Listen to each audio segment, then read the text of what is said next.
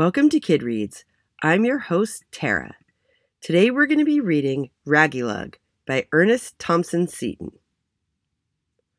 Once there was a little furry rabbit who lived with his mother deep down in a nest under the long grass. His name was Raggylug, and his mother's name was Molly Cottontail.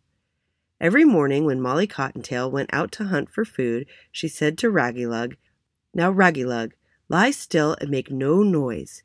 No matter what you hear, no matter what you see, don't move. Remember, you are only a baby rabbit and lie low." And Raggylug always said he would. One day after his mother had gone, he was lying very still in the nest, looking up through the feathery grass. By just turning his eye, he could see what was going on up in the world. Once a big blue jay perched on a twig above him and scolded someone very loudly.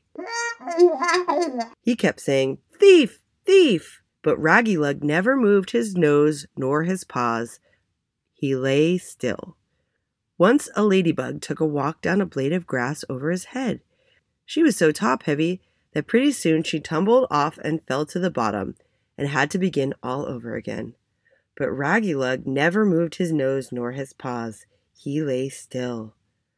The sun was warm, and it was very still. Suddenly, Raggylug heard a little sound far off. It sounded like very soft and far away.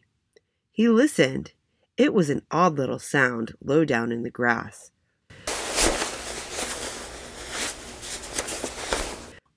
Raggylug was interested, but he never moved his nose or his paws. He lay still. Then the sound came nearer. Then grew fainter. Then came nearer, in and out, nearer and nearer, like something coming. Only when Raggylug heard anything coming, he always heard its feet, stepping ever so softly. What could it be that came so smoothly? Rustle, rustle, without any feet. He forgot his mother's warning and sat up on his hind paws. The sound stopped then. "Pooh," thought Raggylug. "I'm not a baby rabbit. I'm 3 weeks old. I'll find out what this is." He stuck his head over the top of the nest and looked straight into the wicked eyes of a great, big snake. "Mommy, Mommy!" he screamed. "Oh, Mommy, Mommy!" But he couldn't scream any more, for the big snake had his ear in his mouth and was winding around the soft little body, squeezing Raggylug's life out. He tried to call, "Mommy!" again, but he could not breathe. But Mommy had heard the first cry. Straight over the field she flew, leaping the stones as fast as the wind to save her baby.